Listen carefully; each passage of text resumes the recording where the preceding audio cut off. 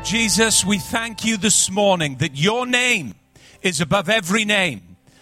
In heaven, on the earth, and under the earth. Lord, this morning we stand fast and declare to principalities and powers that we recognize no other name other than the name of Jesus. We thank you, Lord, all authority, you said, has been given to me in heaven and on the earth.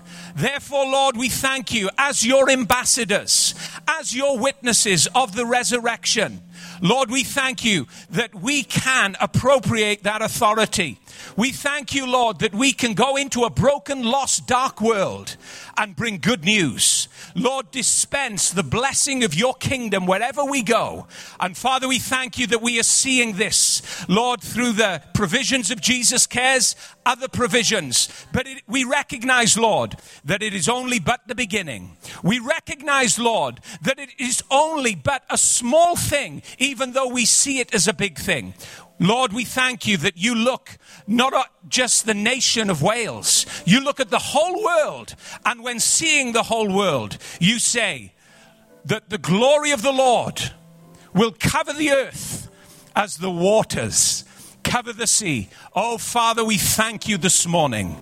We thank you this morning that you see our lives not as they are, not as they were, but you see them completed and finished through your Son, Jesus. Perfect, new, empowered, full, and glorious. Lord, we thank you this morning that, Lord, we will be everything that you've designed us to be in our time, in this city, in this nation, in Jesus' name.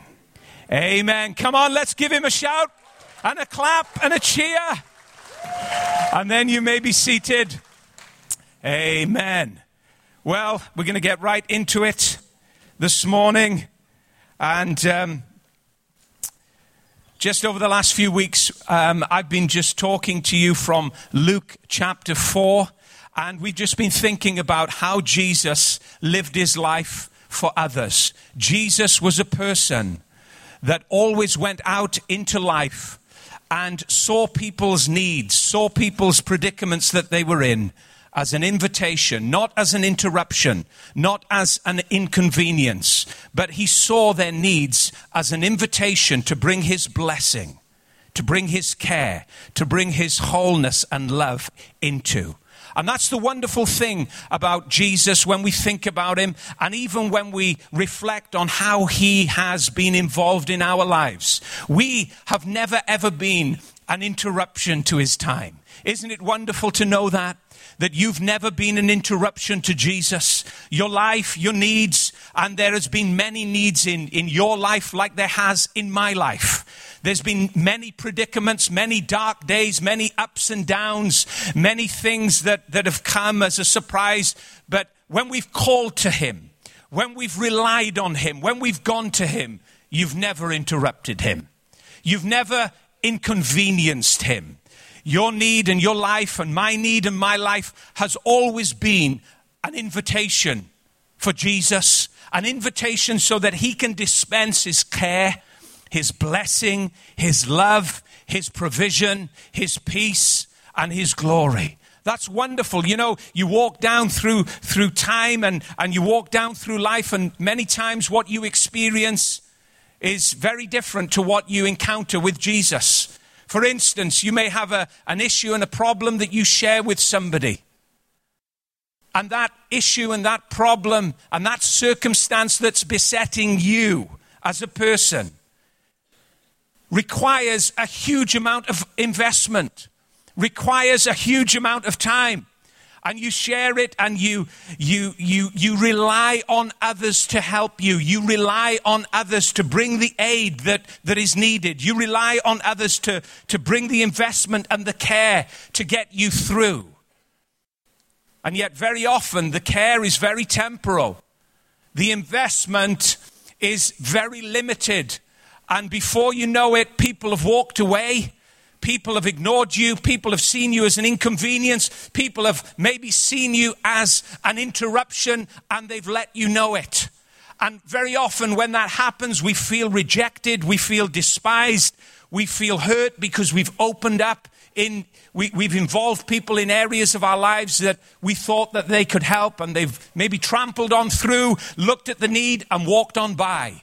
But Jesus will never, ever see you or I as an inconvenience. Jesus will never, ever see our lives as as an interruption. The Bible says about Jesus, Isaiah saw it, it says, a bruised reed will I not break. How many times has your life been like a bruised reed, swaying in the winds, swaying in the gales and the storms of circumstance and storms of crises? How many times has my life been like a bruised reed? And Jesus comes and he takes that bruised reed tenderly and he says, lovingly, I'll not break it. When life wants to break it, when it wants to break your life, bruise your life, he takes it tenderly in his hand. And he will not allow it to be broken. He says, a smoldering flax, a smoldering wick, I will not put out. Maybe, there's just a small ember of hope alive in your heart this morning. Circumstances buffeted you. People have let you down. Life has been hard to you. And it's like a smoldering wick. It's almost out. It's smoldering. You're at a point where you're giving up. Jesus tenderly comes to that wick. People want to blow it out, count you off, write you off. And Jesus says, no. I will not put out a smoldering wick. He will revive it. He will breathe on it until he will fan it into flame, until it burns bright again, your life. That's the kind of care that Jesus offers each one of us. That's the kind of interest to detail that Jesus gives each one of our lives.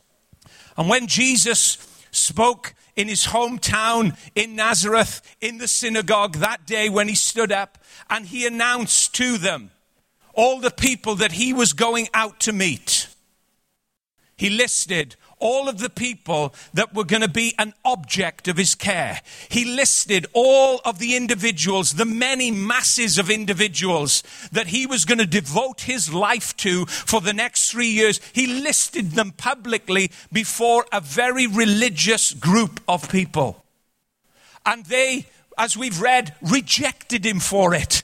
Luke chapter 4, you can read it. They rejected him for it. They despised him to the point where they grabbed him and they tried to throw him off a cliff. Unbelievable. What compassion in a man's heart will evoke. It's unbelievable when a man stands up or a woman stands up and says, I am anointed by the Holy Spirit. I have come in the power of the Holy Spirit to help people, to be compassionate to people. I'm gonna give good news to the poor. The poor Jesus was talking about were not those who were materially poor. He wasn't talking about people that didn't have any money in the bank. He was talking about people like me and you who were doing okay in life but had a very poor picture and poor understanding of God. I had a terrible picture of God when I was a young man, a terrible picture of God. I thought he was out to get me. I thought that he was counting up my sins and totting them all up. And he was, waiting round the corner somewhere. And when I walked around that corner, he was going to smack me hard. That's a poor understanding. Jesus said, I'm going to those people that have got a really bad, poor picture of my Father. And I'm going to preach good news to them. I'm going to tell them good things about my God. The people in the synagogue that Jesus was preaching to, and speaking to that day, they had a very narrow mind when it came to God.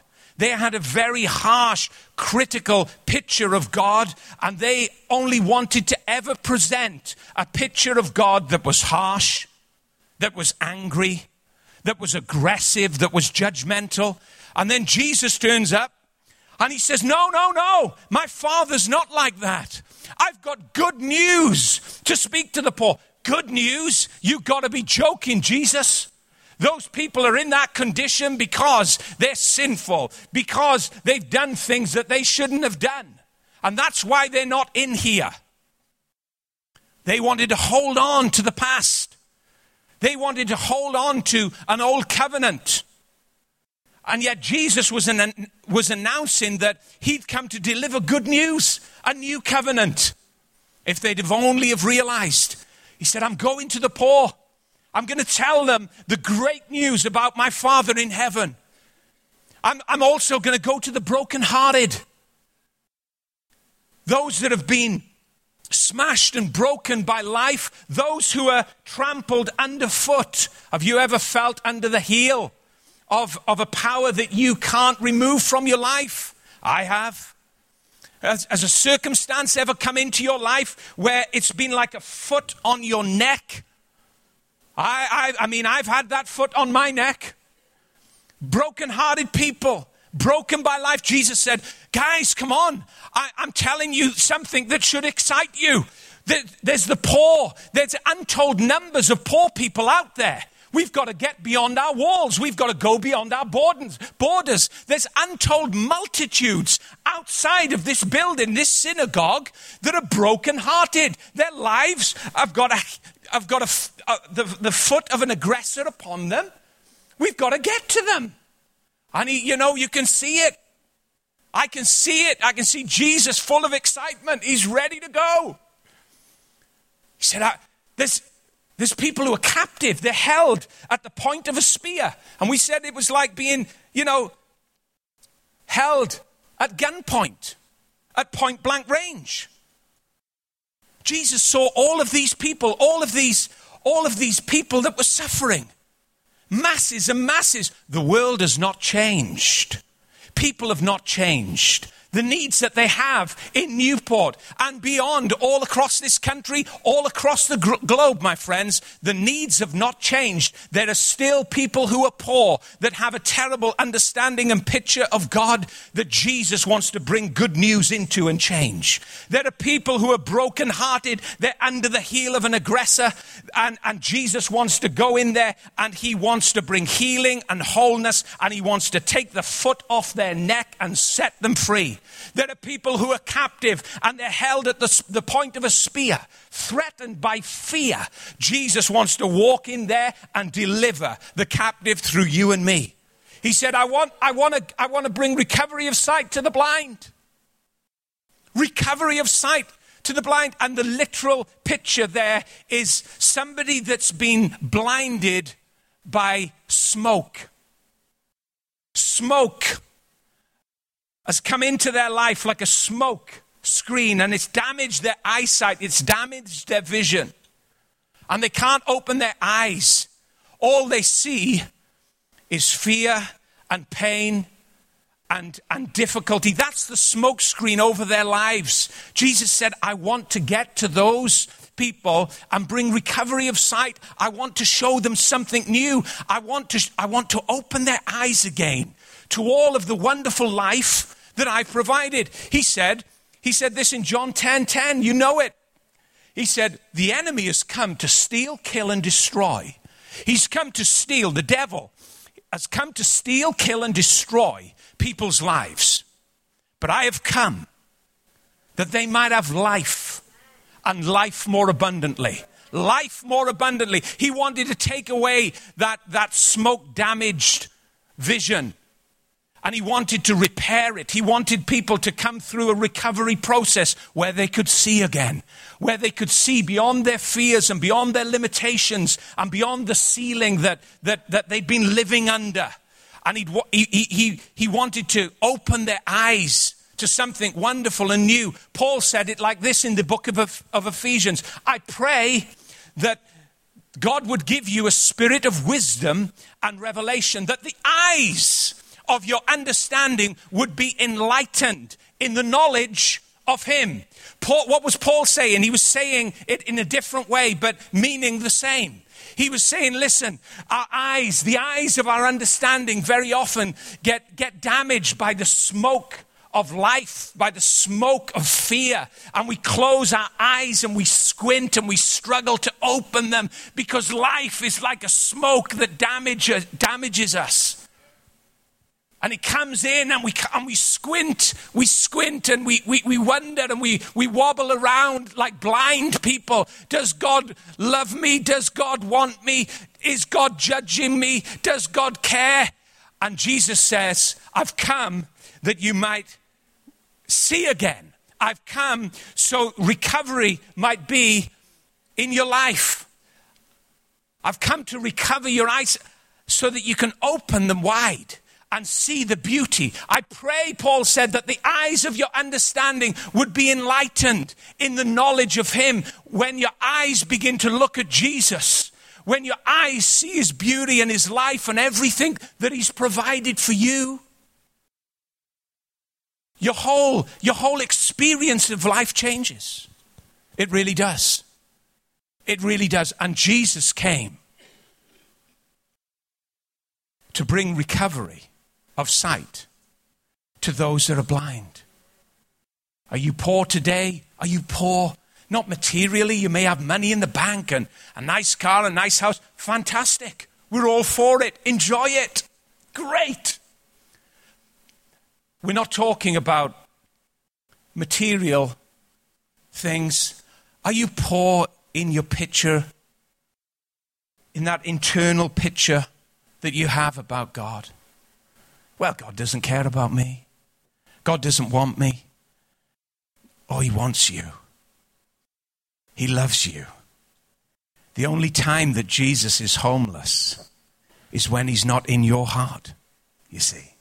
And he doesn't want to be homeless anymore. You may be here this morning, and Jesus may have never found a home in your heart. And down through time, he's come to you through various situations and circumstances, invitations from friends.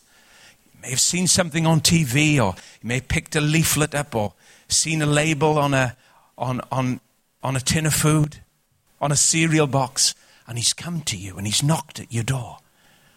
He's knocked on the door. The Bible says that he knocks on the door of our lives. And then he opens the letterbox up. He says, anybody home? Anybody in there?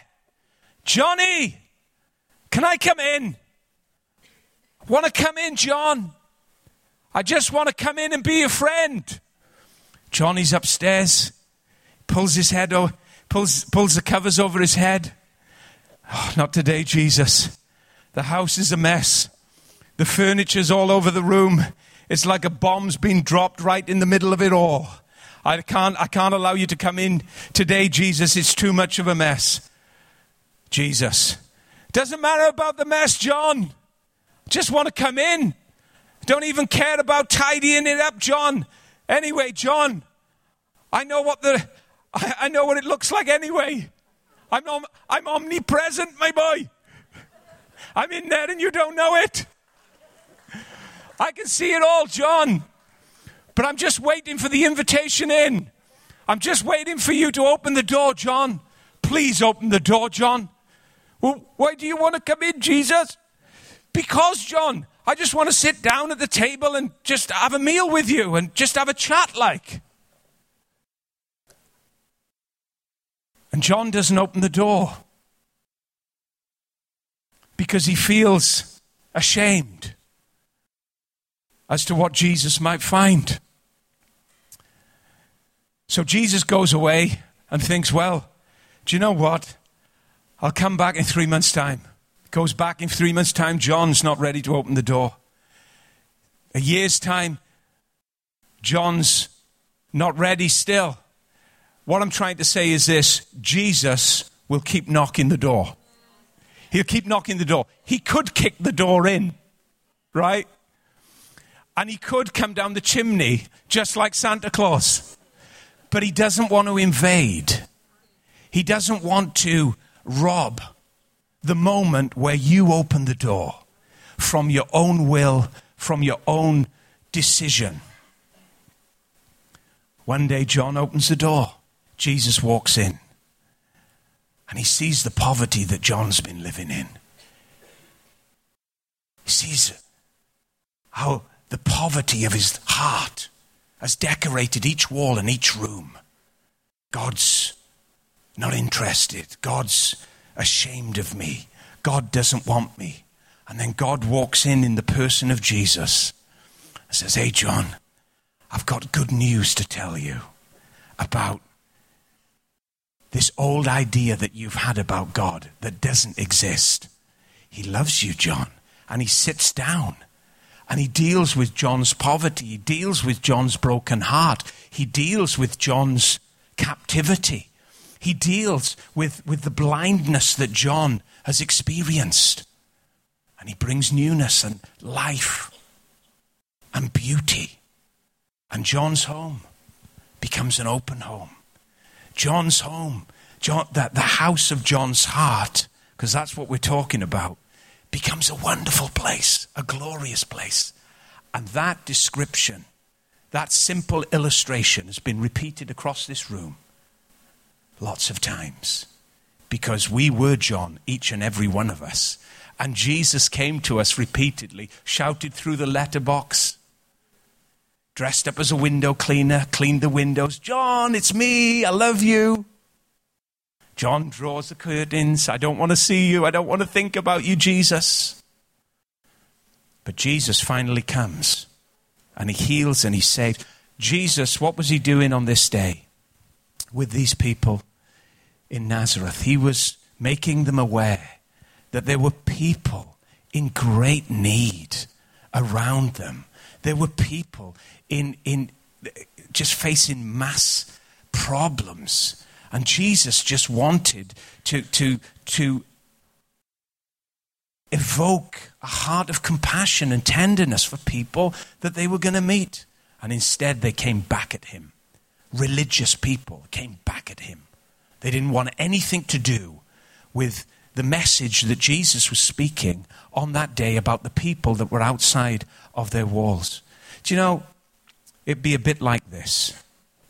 Just imagine having a hospital and everything's in place. Just think about the Gwent Hospital. You've got all the equipment there. Probably millions of pounds of equipment in that hospital. Millions.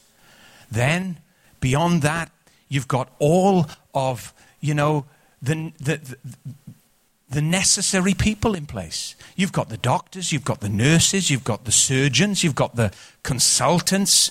You've got a huge team of people in that hospital. You've got stretchers, you've got ambulances, you've got everything to aid and help people that are in need, people that are sick, people that have got, problems with their bodies. Everything in the Gwent is there, in place, ready to meet the need. Now just imagine if one day the Gwent locked its doors and people started to bang the doors and say, look, I'm sick, I've got problems, I need your help. You've got doctors here, you've got nurses here, you've got all of the equipment, you've got the heart monitors, you've got, you've got all of the stuff that I need to get healthy, and yet you're barring me, you're stopping me entering, you're stopping me getting the necessary help that I need. Now, we can't even imagine that would ever happen. But the church is like a hospital. Haley said it this morning. It's like a doctor's surgery.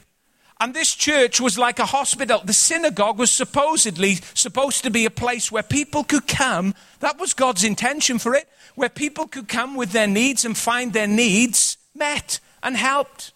And yet these people, they had their doctors of the law in place. They knew the scriptures. They had all of the equipment to deal with the people that Jesus was speaking about on this day from Isaiah. They had all of the necessary means to meet a hurting world, and yet they closed their door and they said, no, we will not attend to the patients that you're bringing light to. We will not attend to the people that have these needs. We would rather our comfort and our complacency over a heart that's burning and full of compassion. We do not want a compassionate heart, because a compassionate heart gets you into places and situations that are very outside of what we're comfortable with. A heart of compassion drives you into the multitudes. A heart of compassion gets you down in your knees in the dirt, helping prostitutes. It sends you to lepers colonies. It sends you into funerals where mothers have lost their children. It sends you outside of a tomb where a man's been dead for 4 days and everybody's mourning, and it calls that man out. That's a heart of compassion. We do not want a heart of compassion because it's an area that we're not experienced in. It's an area that we're not comfortable with. No, we want our routine. We want our strict religious law. We want to live within our little framework, and we do not want to appeal to the needs of the world that are outside of us. Do you know what? We are a hospital. We really are. Not just in this place, but as we go out and as we move out into the world and into the situations that we are in. There's invitations all around us, all day long, inviting us, calling us in. And because our heart is a heart of compassion, because each one of us has the love of God shed abroad inside us, because of that, those invitations will never be an interruption, an inconvenience. Those invitations will be an invitation that we recognize to bring God's care and God's help into. Amen. Can I ask the musicians to come? I've got a lot more to say on this, but time is not going to permit us this morning. But I just want you to think, just as we close this morning. You know, selfishness will never ever take you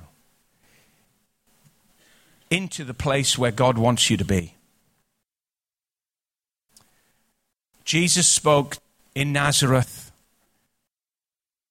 to a very selfish church, to a church that was sick in a dying world, a church that was selfish, a church that would not even consider. They were unmoved by the words of Jesus. Jesus said, I'm anointed by the Spirit to bring good news. I mean, what's so bad about that?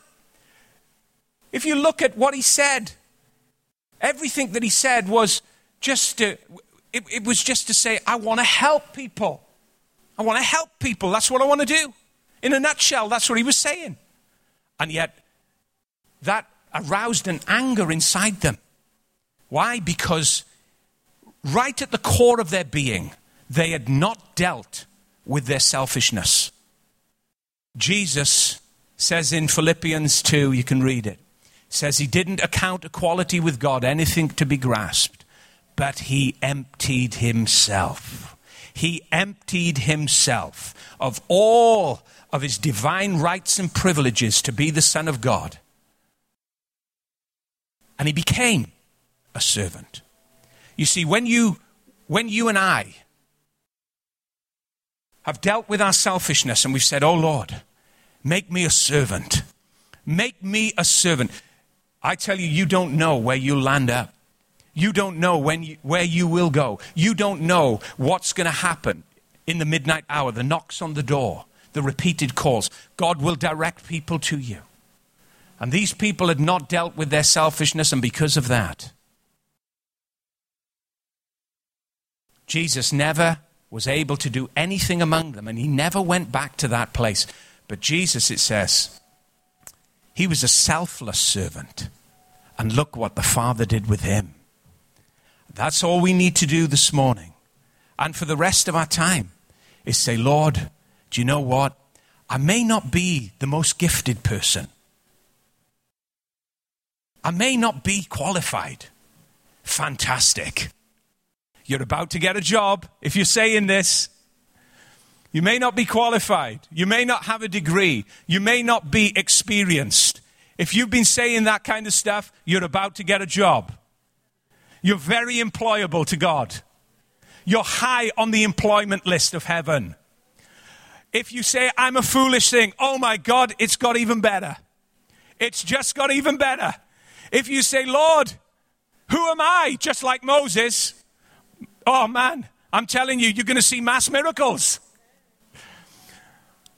Awesome. What a CV. I can't do it. I'm the chief of sinners, Paul said. Perfect, Paul. Great on the CV before God. I'm the chief of sinners. I'm a foolish thing. I'm despised, rejected by this world. You're already chosen. You've got the job.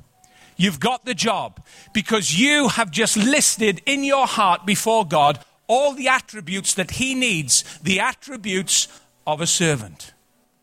And you, in the days and the weeks and the months to come, you are going to be amazed at the invitations that come to you. People calling you, people pulling you, people saying, come into my crisis, please, I need help. And you're walking there and suddenly a corresponding anointing that will overwhelm the need, that will overwhelm the problem, will deal with the crisis, and you'll give all glory to Jesus, to Jesus.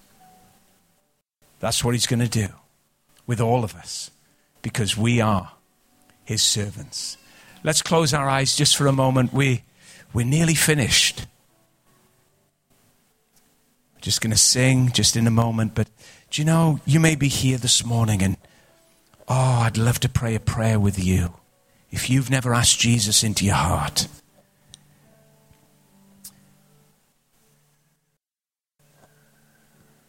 Your life is not cheap. Your life required a very high price for God to pay, and he paid it gladly when he gave Jesus, his son, to die on the cross. Your life is valuable. You say, well, I've never heard that before. My dad didn't tell me that. My mum didn't tell me that. Everything about life treats me like a piece of rubbish. I know that. It treats us all like that. But in comes Jesus. Loving heart, open arms. But you don't know all of the baggage I'm carrying, Dave. I do, because I was carrying it too. I had suitcases, loads of it. Rucksacks, trailers, everything. A right mess. He said, well, what's he going to do when he sees all that? Well, he's going to do the same to you that he did for me.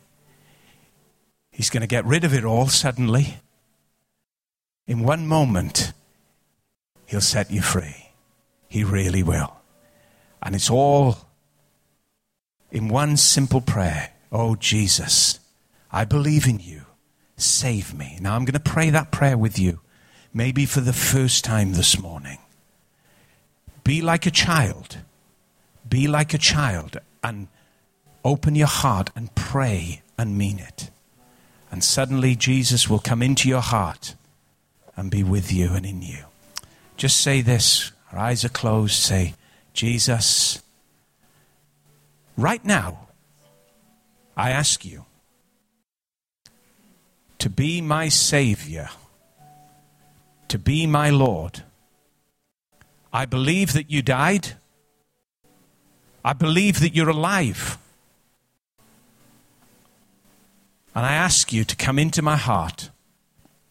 I open up the door like I would open up the door of my house. And I invite you in now. Amen. Now, while eyes are closed, if you prayed that prayer, I want you to just quickly lift your hand up. We want to give you a little booklet. That's right. There's some hands going up. That's it. Lift your hand up. Don't be afraid. That's it. That's it. Keep your hands up. There may be a few more. Don't be afraid. It's only a decision that you can make. You may be afraid because your friend is next to you. Well, what are they going to say?